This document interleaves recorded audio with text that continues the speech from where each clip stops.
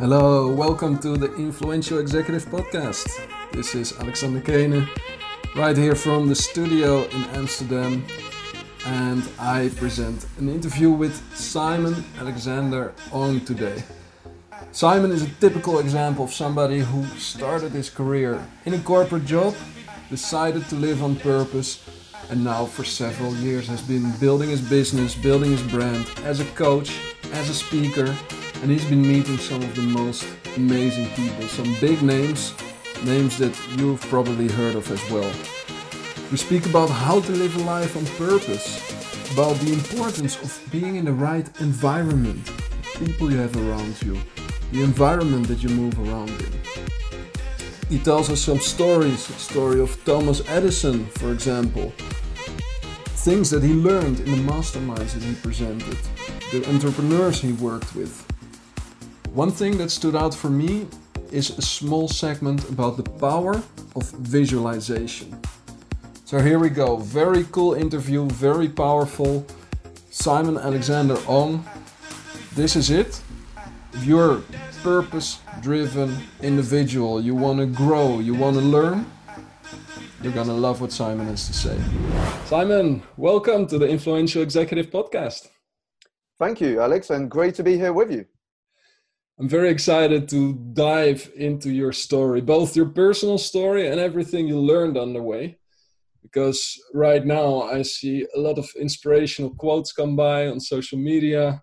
You speak on big stages, but it wasn't always like that. I understand that you had a corporate career and at some point you decided to make a switch. What happened?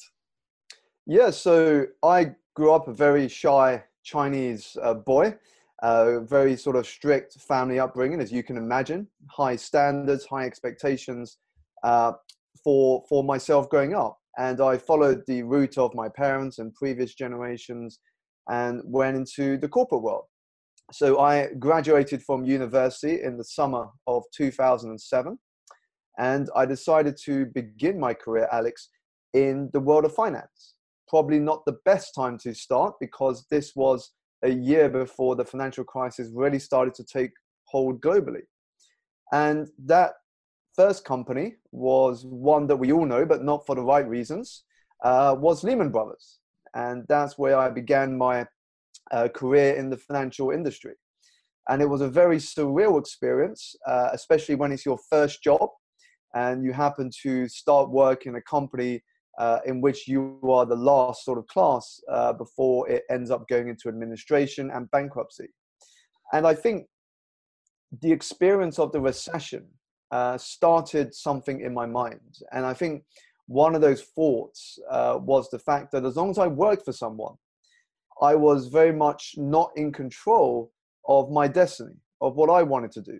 And there was always someone else who would be making decisions, whether that was restructuring the company, making redundancies, deciding on the strategic direction of the firm. And that would very much influence my own job security. And it was this recession that catalyzed my thinking to actually, what do I want to do? Yeah. And this was, believe it or not, this was the first time I really had the opportunity to think what I wanted to do. You know, so many of us know what we don't want. But when we often get asked, so what do you want to do in life? It's a simple but often quite complex question because we don't really spend time thinking about what we want to do, that it's not the easiest question to ask. And that's how it all started. It started from a period of self-reflection of myself thinking what I wanted to do. So this switch where you speak about taking control of your destiny, is that the same as deciding to live on purpose? Or is there a small difference? I think it's probably the beginning part of living on purpose. You know, one of the things I say, Alex, is that the purpose of life or the purpose of living is living on purpose, is a life of purpose. And that begins for me, or from my experience, it begins by taking full responsibility for where you are and where you're going. There's so many of us in the world where we like playing the victim. You know, it's because of the economy, it's because of my partner, it's because of the situation, it's because of this, it's because of that. Where actually, if we can take full responsibility of where we are and where we're going, it moves us from a victim mentality and mindset to an empowered mindset in which we can actually influence more that which is under our control. And so I think that is almost the first step of living on purpose, because if you are trying to live on purpose from a victim mentality, it's very difficult. You know, it's not really aligned. On one hand, you're blaming everyone but yourself, and on the other, you want to live on purpose. So you can't really have the two married together there. Yeah, exactly. And if I look back at my own personal history, and when I realized that I'm responsible for everything in my life, it, on the one hand, it created a lot of empowerment and opportunity. On the other hand, it was also quite stressful because it brought me into this stage of wanting all kinds of things and constantly pushing myself to do more and more and more. How did you experience this? Totally. How did you experience this? Yeah, I think there is some pressure when you take full responsibility, because now when you know it's down to you, that's when I think the greatest adventure begins. And that greatest adventure is a life of personal improvement, a life of personal development, which is integrated into your lifestyle, integrated to how you see your world and how you see yourself every day. And that's how I felt, Alex, when I first started. I felt, wow, there's a lot of pressure on, I want to do a lot of things. You know, I want to do this, I want to do that. But one thing I started to realize over time is improvement comes about also by what we focus on. You know, we touched on just before this about we have the ability to choose to focus on the positive or the negative. Now that can influence the actions we take, but also it comes down to what we focus on when we want to move forward. So for example, a lot of us focus on the outcomes. You know, I want to be healthier, I want to be fitter, I want to earn more money, I want to grow my business. And a lot of these outcomes don't just happen, because we have to switch our focus from the outcome and what we want, which is very difficult at the beginning. We have to switch our focus away from that and more on identity and habits.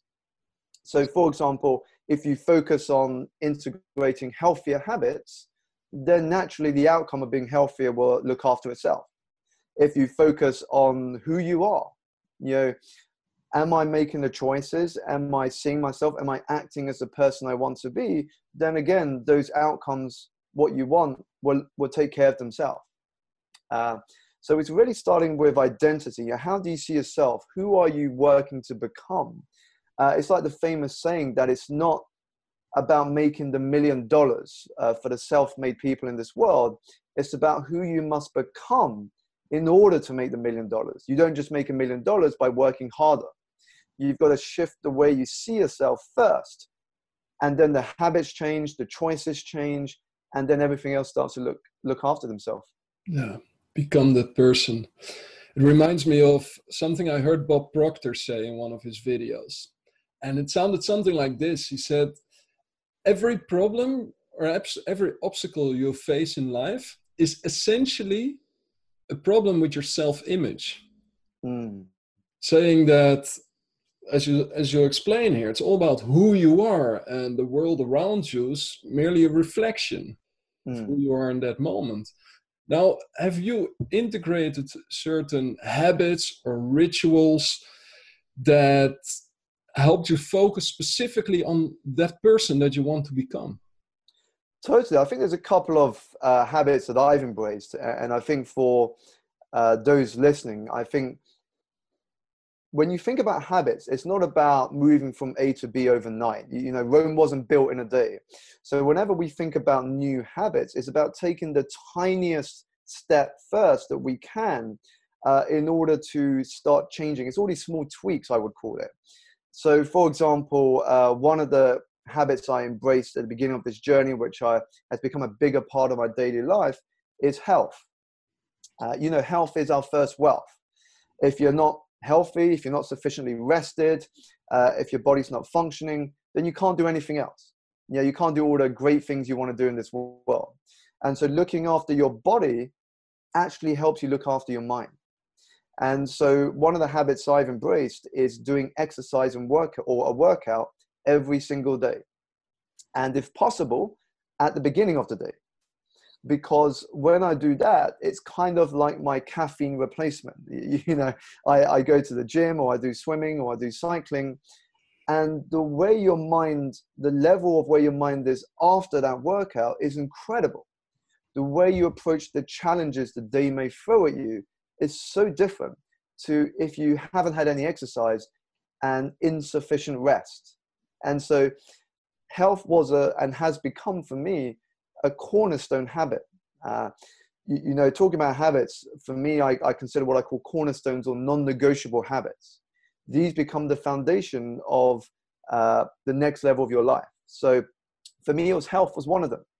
A second one was environment. You know, I'm a big believer that the quickest way to succeed in any area of our life and business is to consciously create an environment that makes it impossible not to succeed.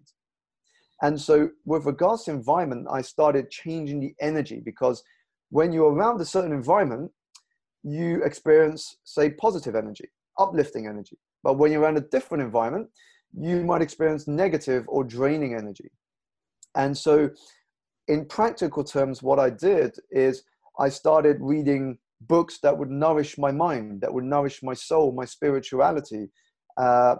I started listening to podcasts, audiobooks. I started watching educational content. So I wasn't just consuming for no purpose. I was now consuming with purpose. You know, we talked about living a life on purpose. So the actions, the choices I made had a purpose. Also, every week, my focus was on which new people could I meet and connect with who are doing amazing things, regardless of what industries they're in, whether that's me connecting with them virtually or offline in person. Because not only do you grow your network, but there are incredible side benefits of that, some of which include different perspective, ideas, creativity, partnerships, opportunities. All of this is what can come about from consciously growing our network and environment. So the first was habits. The first was the healthy habits. The second was environment. And I think the third for me is really taking action on the biggest tasks first, switching our focus, if you will, because I used to be, I'm not sure about you, Alex, or the listeners here, I used to be someone that when I sat down to do my to-do list, is I would always begin by focusing on the easiest items first. And then say, you know what, I'll put the biggest one off until later in the day. And the problem with that is the more we put it off till later in the day, actually we don't do it until tomorrow or next week or next month. And that's because our energy declines as we progress through the day. And so what I did is I actually moved away from a to-do list, because I found that is that often throughout the day, I can keep adding more and more items to my to-do list and it can grow bigger. So I condensed it to just 3 to 4 things that I would do every day. And it became a great exercise because it allowed me to focus on that which was most important. And I find that when we're clear on what's most important, productivity becomes easy. And when I start on that first, then whatever happens for the rest of the day, I already feel quite productive. Yeah, very recognizable. And one thing that is often overlooked is that more value than actually doing those tasks is in the moment where you zoom out and you think about which are those 3 or 4 tasks. Because simply deciding to work on one thing and wait with the other thing, that can double your productivity right there. One thought, 1 second, double your productivity by strategically choosing which 3 or 4 items they are. Which questions do you ask yourself when you select those items? Totally. And so there's 2 parts. So first is sort of the process of stepping back and deciding which of those do I focus on today. And I think the second is what are the questions I reflect on in order to decide that. Yeah. And just addressing the first one, it kind of reminds me of the saying that very often we need to slow down in order to speed up. And there's a great story, I'm not sure you've come across this, about Thomas Edison. And at the peak of his career, a little known fact is that he would take out a couple of hours every day to go fishing at his local lake. Now, the funny part of the story is that in all of his years of fishing, apparently he caught no fish. He caught no fish in his time of fishing. And so it was quite interesting because someone then asked him, I'm really curious as to why you've not caught any fish. You've fished every day for the last few years. I'm really curious as to why you haven't caught any fish and why it's something you're proud of. And with a smile, Thomas Edison looked up at this man and said, well, it's because I use no bait. I use no bait on my fishing rod. And that means that no one disturbs me, not even the fish. And so he would use these moments every day as his so-called solitude, his quiet time, to do his thinking, to self-reflect. And so when he went back to the lab or his office, he would have all these creative insights, these ideas. And as anecdotal as it sounds, if we look back at the likes of Isaac Newton or Archimedes, Isaac Newton, who sat under a tree, apple falling on his head, and he says he discovers gravity, or Archimedes in the bathtub, the eureka moment. Now, these may or may not be true, but I think they illustrate a concept of they weren't working when they came up with these creative ideas. Yeah. For us today, it might be when we are on a long-haul plane flight with no distractions, and we suddenly have all these creative insights when we're not thinking about anything. And I think that touches on the idea that more comes to our mind, more comes to the mind that is still, calm, and relaxed than one that is always busy and switched on. And the second part, looking at the questions I ask myself when I kind of decide which of the tasks are the most important to focus on, is probably two questions that come to mind.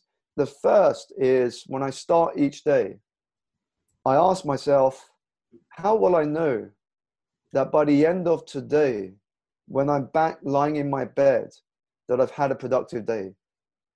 So how will I know that by the end of today, I will have had a productive day? So that's the first question, which gets me thinking. And the second one is, what choices would I make today if I was already the person I want to be tomorrow? Cool. And I think those two questions set a nice scene for focus for the day, because then you kind of think, okay, how will I know I'm productive? Some ideas will come from that. What choices would I make if I was already the person I want to be tomorrow? And again, there might be a couple other ideas that come from that. And then that helps to narrow down a potentially big list into some core focal areas that you can address today. Yeah, very cool. And here's some extra sauce, something I learned from Carissa Jones, a lady I met 1.5 years ago. And she's the author of the first ever written book, as far as we know, with only positive words. Mm-hmm. She believes in the power of the word. And she says, indeed, narrow it down to 3, 4, max 5 activities during the day. And then when you've defined them, ask for each and every one of them, how can I make this a 10-star experience? I like that, Alex. Now that I anyway sit down and work on this, or now that I'm anyway going to talk to this person, how can I play around with the settings, the environment, to make it a 10-star experience? And ever since I started to apply that, it has made my life so much richer. Because often it's just a few small tweaks. I like that. And I think we touched on that earlier, Alex, is sort of the so-called small tweaks, because, you know, to-dos or goals or things that we're working on, they can often, if we just end up repeating them, or we sort of write them down and just think, okay, I got to do that. Sometimes it might feel like a chore. But if we can think, how can we make it fun? How can we make it an experience? Then what happens is we want to do more of it. So, for example, if, for me, Sunday every week is my planning day for the week ahead. So if I'm going to plan my week ahead, it's not just a question of sitting down, writing some things down and reflecting, but how can I make that experience enjoyable? So it could be changing my environment. So I might decide to do my self-reflection and planning in a beautiful hotel the lobby of a beautiful hotel, or a beautiful library, or a beautiful space that's inspiring, or because it's in the summer, maybe I'll do it on somewhere that has a roof garden or terrace. And what happens is your senses get immersed in the environment, and that can also spark some ideas and insights in the moment. Yeah, very nice. Very nice. You've been a speaker for a while. You've been traveling, going places. I'm sure you've been to many more special places than when you were still employed and you were traveling to the office and back home every day. Now, who are some of the most interesting people you've met over the past years? So over the past few years, I've met, pleasure to meet some very different, interesting, and inspiring people. The first person I would say I've met who was interesting, and I still continue to learn a lot from him, is a guy called Bob Burg. Bob Burg co-authored the Go-Giver series of books with John David Mann. And for me, he's one of the best speakers that I've seen live, even on video and even on YouTube. He has the ability to, take complex concepts and communicate them in a way that you always find yourself nodding your head with whatever he says, and a way to inspire you through concepts we all know well, but often need reminding of. So I think he's the first one that comes to mind. Burg, how do I spell his surname? Sure. So Bob Burg's surname is B-U-R-G. So B-U-R-G. And he's most famous for co-authoring the Go-Giver series of books. The first one that I ever read from his series was the Go-Giver. And that has been influential and instrumental on the philosophy of the way I run my business. And so that was a very influential experience for me. The second is a fellow Simon. So it's Simon Sinek. And I was in New York, and we were talking together about his new book that is coming out later this year called The Infinite Game. And it was quite interesting because we talked about the same concept, but in different ways. For me, I talk about it in the way of maintaining that white belt mentality. I grew up learning martial arts very stereotypically because I'm Chinese. And so I grew up learning martial arts. And so my term for it is maintaining a white belt mentality, or beginner's mind. Because when we remain an eternal student, then we can always adapt, evolve, and change as the environment adapts as well. And Simon Sinek talks about the same thing, but under the umbrella of the infinite game, realizing that it's not about winning or losing, it's about thinking with an infinite mindset. Sure. And I kind of like that way of approaching the way we live and also the way of work there. And I think the third person that comes to mind is just recently, here in London last Friday, I did a talk with Peter Jones. And Peter Jones is one of the dragons on a TV show here in the UK called Dragon's Den. And I think there are equivalents in countries around the world. In the US, their version is Shark Tank, with the likes of Mark Cuban and other entrepreneurs. And from him, it was just inspiring, sort of his dedication to business, giving back. The event I spoke with him at was him setting up a foundation to teach entrepreneurial skills to the next generation, to teenagers and students, and to run competitions by giving away in total so far over £1 million of his own money to these students to help them grow their business, and also to teach them on the skills required to make an impact in society. Very cool. Must be special to meet these people. Incredible. And I think it touches on one of the habits I mentioned earlier about environment and always meeting new people every week. And even just the short time I had together with each of these people has the power to affect us mentally and plant ideas and seeds of what can be possible. And often that's what's needed, isn't it? It's that often we have limits in our minds, but when someone shows us what's possible, it just changes the architecture of our mind and what we see can be real in our life there. And I think sometimes we need that experience to open those doors. Yeah. If I speak from my own experience meeting these higher profile people, the one thing that always stood out to me is the realization that, hey, they're just a normal human being. They're a person just like me, just like you, just doing their best, just sometimes winging it, sometimes being strategic. But, if it works for them, if they get to where they have gotten, then anyone can. Because often it's just common sense. Totally. And I'll tell you what, Alex, meeting these people has taught me a valuable lesson. And I think the greatest lesson I've learned is that ultimately in life, our value will be judged by how much more we have given to this world than we have taken from it. How much more we have given to this world than we have taken from it. And when you look at these great successes, whether they are individuals or whether they are organizations, the ones that are most successful over the long term, that are sustainably successful, are the ones that place value at the heart of what they do.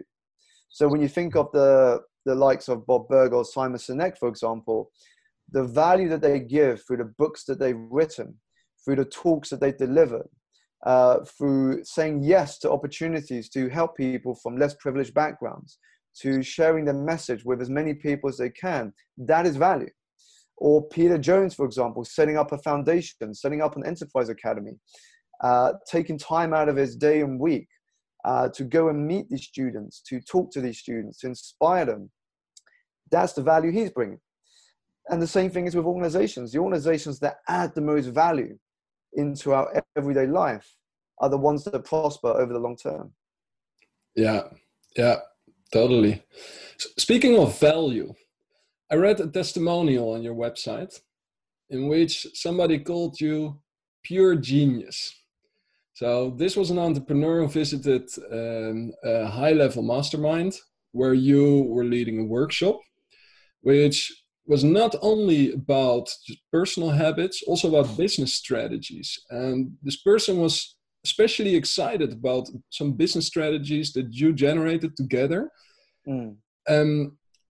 I like to make this more specific, also for everyone listening, the realization that a business is built in your mind, not with your hands. It's built in your mind first. So the ability to ask the right questions, make new connections, find those small tweaks is more than anything else a predictor of your business success. Can you share one or two examples of a business owner who you've helped identify some of those tweaks that just open the door to a whole new realm of possibilities? Sure. And one thing I will say for anyone here running a business, it's something I learned from the beginning. And this is why I do a lot of training and coaching with entrepreneurs, startups, and those in business now, is that when I first started, I thought, if I'm a great coach, if I'm a great speaker, fantastic, I can build a great business. But how wrong I was, because I realized that being good at what you do doesn't mean you're going to be a great business person. And so, yes, you got to spend, say, 50% of your time mastering your craft, being good at what you do and how you deliver it. But then you have to dedicate the other 50% to learning how to build a business, learning how to market, to sell, to develop an idea and grow it. And so that's why I started learning a lot about myself, a lot about the business side. And so helping people like the testimonial you referred to on my website there.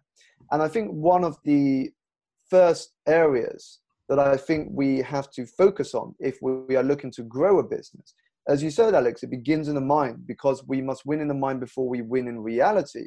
And if you think about all the services and products we use and that we benefit from today, every one of those began in the seed of an idea in someone's imagination. And so if I look at my business, for example, I'm in a service-based industry.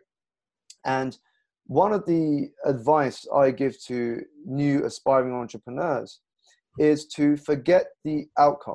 There's a saying that goes, the best way to sell is not to sell. And so rather than focus on converting after your first meeting, focus on building a relationship. And they're very two different mindsets. If you focus on the sell, if you focus on converting in that first meeting or first experience, guess what? That is the same as proposing marriage on the first date that you go on with someone. Well, it's going to be rare someone's going to say yes to marriage on a first date, right? And so that is the equivalent of us going in for a conversion after the first meeting. But focus more on building a relationship and being absolutely present. Listen, understand their challenges, understand who they are. You know, one of the experiences that so few of us get to enjoy in our lifetime is the experience of having felt truly, deeply listened to. Yeah. And if you can give that to someone in a meeting to open a relationship, you create an experience they'll never forget. And I think this is where a lot of business has moved towards in today's society. It used to be about information. You know, if you go back pre-internet, it was just TV, radio, and paper advertising. And the way that businesses communicate, it will be, I don't know, it could be 100 euros or sale 50 euros just for next week. And it was pushing the sale onto you. And it was informing you about what a product or service is. In today's society, that doesn't work as effectively. Today, people want an experience, and it's the experience that sells. So if you look at an Apple advert, for example, you'll find it very hard to find pricing or product details anywhere in an Apple advert, because what they focus on is the Apple experience. You know, the enjoyment of people taking photos on their iPhone, or the enjoyment of being part of the Apple community. Or if you look at GoPro, GoPro as a product, if you look at it on paper, shouldn't work as a business. It shouldn't work, because what it offers you as a product is a camera and a video camera. Now you've already got that. You've got that on your smartphone. You might already have it on your SLR camera if you own an SLR camera. So why do you need another device that does something you already have available to you? Knowing that, GoPro focuses on creating experience. So if you look at some of the GoPro ads on YouTube, you might not see a GoPro product anywhere in the advert. But what you see is a compilation of user-generated content of how people have used the GoPro to capture incredible memories and experiences and adventures. And that's how to use it to draw you in to purchase the product, knowing that we purchased on emotion and justify logically after. Yeah. So I think that's one advice, is to focus on building relationships first rather than focusing on selling straight away. Yeah. And then I think the second is, you know, to experiment. Is to experiment, not to be over-attached or rigid in how we go about business. Because we're in a world now in which it's so easy to experiment with different ways. You know, whether you want to experiment with video, social media, speaking, writing a book, being interviewed. There's all these different ways that we can experiment to create channels where people can have that experience of what we can provide. And so when I worked with this person in question that we discussed the testimony earlier, it was understanding what's most important for that person's business. And this is where, you know, Stephen Covey touched on this in one of his chapters in the 7 Habits of Highly Effective People, which was begin with the end in mind. Why does your business exist? Oh, fantastic. Why does your business exist? What is the purpose of your business? Now, once we know that, it gives context to what we can experiment with, what we can try in order to have the impact that we want to have there. Yeah. Experimentation is a crucial part of the infinite game as well.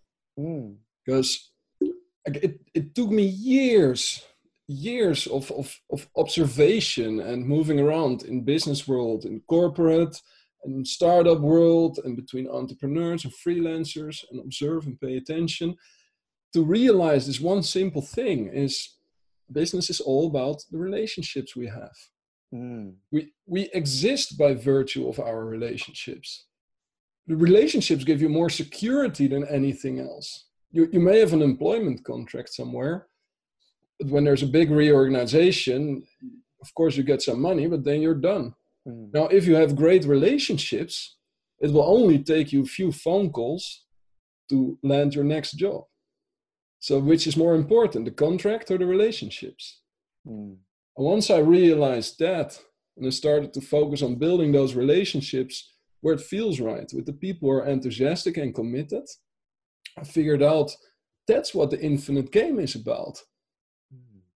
It's about walking together, finding those people that are somewhat moving in the same direction and see how you can enhance each other's flow. Totally, Alex. It's like the saying goes, we never get to the top alone.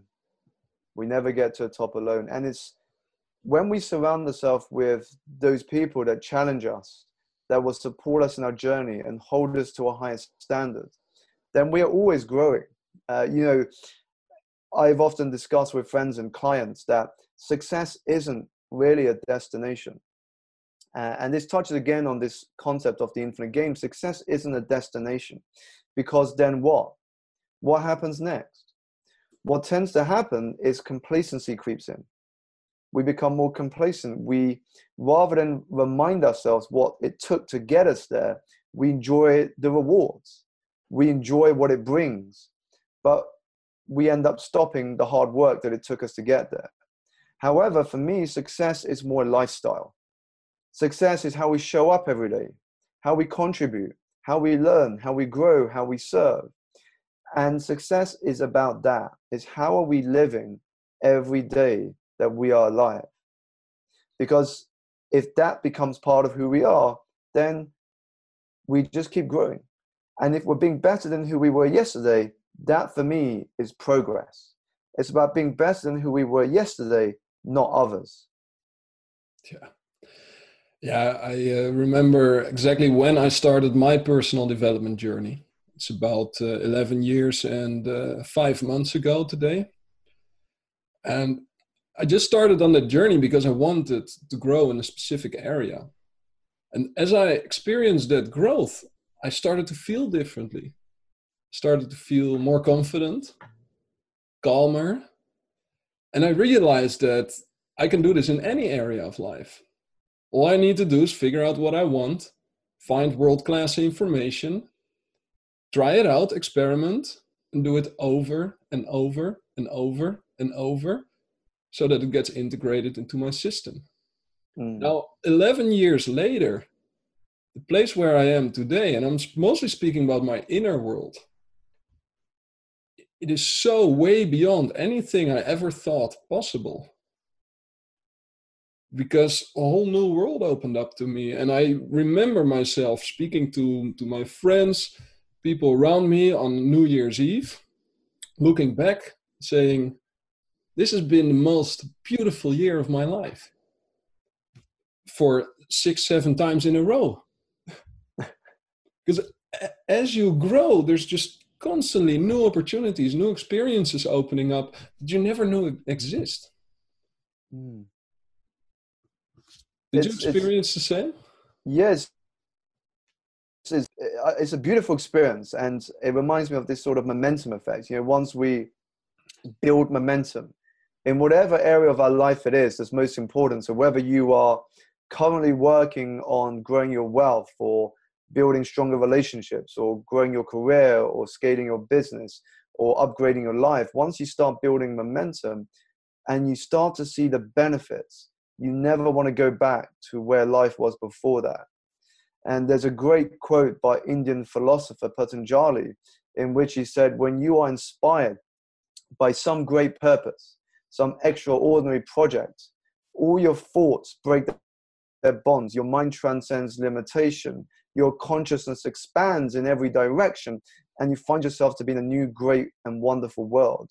Dormant forces, faculties, and talents awaken, and you discover, just like you and I have, Alex, to be a far greater person than we ever imagined ourselves to be. Yeah, what made a huge difference for me is when I found the book. Yeah, it's right here behind me, Power versus Force by David Hawkins. And what he does in the book is he presents a model with different levels of consciousness. Mm. All the way at the bottom, being in guilt and shame, where the world feels so small you almost don't want to exist, to where the world starts to expand, where you start to desire things, dare to be angry, feeling pride, taking full responsibility. And as you move up this ladder, it's not really a ladder, but it's better than the corporate ladder. I realized, what if I focus on climbing this one? And plotting my growth on that framework gave me insight in how this whole life thing works and growth thing works like nothing ever did. And with regards to this sort of ladder, my sort of experience, Alex, is it's a process, right? And a lot of us want to lead others, whether we want to become a manager, a business owner, or whatever position in which we are responsible for other people. But actually, when we think about leadership, if we want to lead others, it begins with powerfully leading ourselves. We powerfully lead ourselves first. And then as we move up in this ladder, our focus is then on others. How do we serve and add value to the lives of other people? The great analogy comes from when you go flying. And when you go in the flight, you have the health and safety at the beginning of a flight when it takes off. And what they tell you is that when the oxygen masks come down, tend to yourself first before tending to others. And that's because if you try to tend to others without sorting yourself out first, there's only so many people you can help before you lose your oxygen. But if you put your oxygen mask on first, then you can help as many people as you want. You're in a much better place and situation to help other people. Yeah. It's quite helpful to be egocentric first, even though that's not what we learn in school. There's one specific concept I'd like to spend a few minutes on, and then we'll be entering the final round, the rapid fire question round, where I'm going to put you on the spot. Fantastic. Very short answers.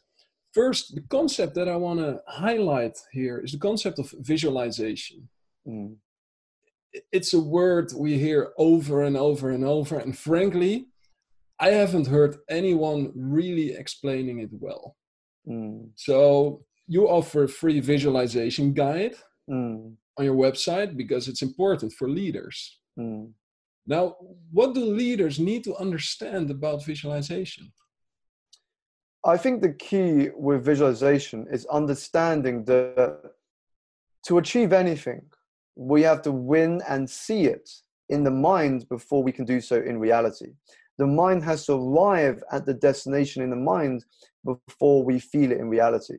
So, for example, when we book a holiday, let's say we book a 2-week holiday to somewhere exotic, and it's going to be a nice break from the everyday. Now, even before we've taken the holiday, we are excited. We can't wait to go on the holiday. Why? Because we are visualizing what it's going to be like.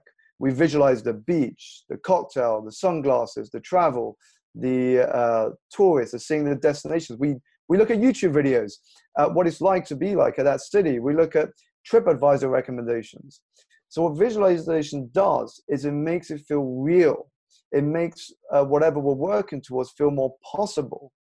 And it opens up what we can do in reality.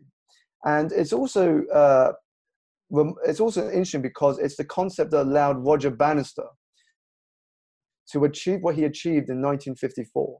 Before 1954, everybody, sports people, doctors, physicians, they said, it is impossible for the human body to run a mile in under 4 minutes. And then in 1954, Roger Bannister breaks it in under 4 minutes. And then a year after that, lots of other people around the world suddenly break 4 minutes. And in response to how he did that, Roger Bannister responded by saying, I've actually done it thousands and thousands of times. And the reporter simply said, but we've not witnessed it. And he said, in my mind, I've broke 4 minutes in my mind thousands and thousands of times because he was running through the scenario of breaking that record again and again and again. And so the concept of visualization is simply accessing imagination. And imagination, for me, is where the greatest ideas have started from. So when we visualize something, we connect all of our senses to that event. You know, what it feels like to be exactly where you want to be in life, doing the things you want to do, what you would be telling yourself, what people would be telling you, what you would be noticing, what you can see in that moment. And what happens is, as you begin to bathe yourself in that feeling, the sounds, the visuals, the feeling, you become more and more connected to that vision. So what it does is it connects your conscious and your subconscious towards that vision. And so unlocks the filtering system that our brain has to allow opportunities to come through. You know, I read in a book once that the human mind has over 60,000 thoughts a day, or we're exposed to over 60,000 thoughts, from the smallest thought to the most important thought. Now, of course, we can't process all of that. And so we need to give our mind things to focus on. And the process of visualization allows the mind to focus on what we feed it. And if we feed it certain visions, certain things that we're working towards, the person we want to become, what we want to achieve, then naturally we're giving the mind something to focus on bringing into our everyday life. So if, for example, you are looking for, you're looking to purchase a red car, then suddenly when you travel, when you walk around the city or place you live in, you start seeing red cars all around you. Now, it's not that the red cars were never there. It's now you are allowing that to come into your system. You're noticing that because you've given that to your subconscious, that you're visualizing what it's like to drive a red car, to own a red car. So I think that's the power of visualization. Yeah, super cool. Super cool. And I'm also still playing around with the concept, you know, yes, visualization is great. And at first you tend to apply it on the big projects. Like you mentioned, going on vacation, you start to visualize, okay, I want it like this, like this, like this. What I realize is that the same applies when I visualize how I will make my core tasks for tomorrow a 10-star experience. Mm-hmm. So this podcast interview, I've experienced it several times over in my mind. It's not like I sat down and meditated on it, but in these idle moments, I knew what was going to come today. So I knew I want to have my full time and attention, my full focus when I'm here with Simon. I knew that this room tends to be hot, so I better open the windows half an hour in advance to get the fresh air in. I knew I need some additional lighting, a place to take notes, a nice cup of coffee. And by simply visualizing that first, I set up the environment so that right now, everything I need is within arm's reach. We're having a nice conversation, and there's nothing on my mind except being present right here, right now with you. Amazing, Alex. Are you ready for the rapid fire question round? I'm ready when you. I'm looking forward to this. So, here's the one and only rule. The challenge is to answer every question with one word. One word. One word alone. I may make an exception for a word like Rolls Royce, you know, when two words really belong together. So I'm going to start with a few one-word questions and then a few regular questions. First word, leader. So just to make sure I've got this right, Alex, so you just say something and I respond with one word. That's right. Okay. So leader, the word that comes to mind, inspiring. Productivity. Efficiency. Team. Community. Freedom. Ownership. Creativity. Innovation. Spirituality. Life. Dream. Vision. Free time. Playtime. Sport. Health. What is the best self-help book, the one that made the biggest impact on you? The Magic of Thinking Big by David Schwartz. A classic, but a book I've reread again and again and again. Always an incredible source of wisdom and knowledge. Nice one. It's been years since I read it. It's cool that you bring it up. Very cool. What is the most beautiful organization that is currently operating on our planet? The one that comes to my mind, and probably it's going to be biased to those I've had experiences with because I can't comment on other ones, is probably Mind Valley. Mind Valley is the one that comes to mind because they are very transparent to how they are upgrading their culture, bringing people together, but also serving something greater than just making money in their company. Yeah, cool. What is your favorite spare time hobby? I would say travel and film. I enjoy those two, always come top. I always find myself watching some great films with my wife, and I'm not constrained to Hollywood, but the world films from Japan to Germany to Australia to France, and travel. Travel is incredible in terms of giving us greater perspective and understanding. Yeah. What's currently on top of your bucket list? Currently on top of my bucket list, I would say it's a big one, but it's a massively inspiring one, is to share my thoughts and wisdom at the World Economic Forum. Awesome. Well, all you need to do is start visualizing and path will show itself. Exactly. I visualize that all the time. Super cool. Super cool. Final question. What is the most inspirational movie you've ever seen? The most inspirational movie I've ever seen, I would probably say The Pursuit of Happiness, based on the true story of Chris Gardner. I came out of that movie feeling so inspired, so moved, but also that any one of us has the resources to achieve everything we want in life if we focus on the right thing. So in the film, it was less a lack of resources and more resourcefulness. So how can we be more resourceful? And it's incredible. It made me think from I can't afford something to how can I afford something? I can't do something to how can I do something? And so a simple shift in words that we use to speak to ourselves can have an incredible difference. And something I think we forget is the person we speak to the most in our lifetime is ourselves. Yeah, definitely. Thank you very much. That was a rapid fire question round. Now, before we close off, and I want to know where listeners can follow you, I'm very excited about the journey that you're on. Now, beside your bucket list item of the World Economic Forum, what is currently the biggest project that you're working on?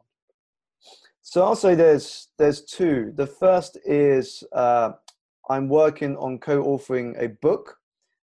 So that's a new, exciting challenge for me. I've never written a book before. I've been featured in books, but never written one myself. So that's the first thing I'm working on. And the second project, which may be of interest to the audience listening, is recently I launched an online community, which is a private Facebook group in which I go live every week to answer your questions. I do visualization activities in there, so just leading on to what we were discussing earlier about visualization, and also sharing insights, tips, and wisdom around not just life, but also business. And if it's something that you would be interested to learn more about, you can find out more on my website and just clicking the link at the top called Community. What type of people do we find in that group? So the type of people you find in there are those who are committed to embracing personal improvement. And notice I use the word committed. because there's a big difference between interest and commitment. If you're only interested, well, you're only going to put 50% of your effort in. And that means you can only ever expect 50% of the results. But if you're committed to something, you move on to how. How am I going to do it? How am I going to start moving forwards? You've told the mind, I will do this, I'm going to take part, and I'm going to contribute. And that's a big difference. It's the people you find there are those who are committed to reading my recommended reading list, participating in my lives, and taking on the challenges that the group or I set so that they can progress and be better than who they were yesterday. Very cool. Sounds like a cool community to be part of. Thank you, Alex. Where do people go? How do they find a Facebook group? Do you have a newsletter? Do you use social media? Yeah, so if you want to join the newsletter and learn more about the community, so go to my website, which is simonalexanderong.com, simonalexanderong.com. And you can subscribe to the newsletter there and click the link called community to learn more about the group. If you use social media, you can find me on Instagram on the handle @SimonAlexanderO. And that handle is also the same for my Twitter account. And if you prefer video, I also have a YouTube channel. So you can watch some videos I've put up there, as well as some highlights of talks I've done over the last year. Brilliant. Sounds like there's something for everyone. I'm going to also mention all these links and handles in the show notes so that they're easy to find. For now, Simon, thank you so much for being part of the podcast, for sharing all your insights, your wisdom. I very much enjoyed this conversation. Thank you, Alex, for having me, and hope you and the listeners enjoyed it. And that was Simon Alexander Ong. He speaks with such a calm voice, clarity, confidence. These are the signs of a good speaker. I love how we went a few layers deeper. So we didn't only stick with the habits like, yeah, it's good to meditate and to set goals and to make a planning and to exercise and work at your health. No, we went a few layers deeper into how do you speak to yourself? What do you focus on? Value first, building relationships, daring to experiment. This is where the real magic happens. So what is it that you take from this interview today? What is it one thing that stood out that you're going to experiment with right now, here, today? So start visualizing as of this point. This interview was sponsored by Win Mastermind. That is my project, that is my thing, that is my purpose, is to collect purpose-driven entrepreneurs, people with huge growth ambitions and an open mind and an open heart, people who understand the value of giving, of sharing. That's who we collect in the network with the only purpose to help each other grow, to give. Because we understand that when you give more, you receive more. And it's all about creating beautiful experiences, not only for ourselves, but for everybody around us. Stay in touch with Simon Ong. You heard him. You can find his newsletter on simonalexanderong.com. That's where you can also find more information on his private Facebook group, where he works with individuals, people just like you, to work on their personal development. There's Instagram and Twitter @SimonAlexanderOng, and you will also find him on YouTube. That's it for now. I wish you a beautiful day. Let's all go out and create beautiful experiences for ourselves and everybody around us.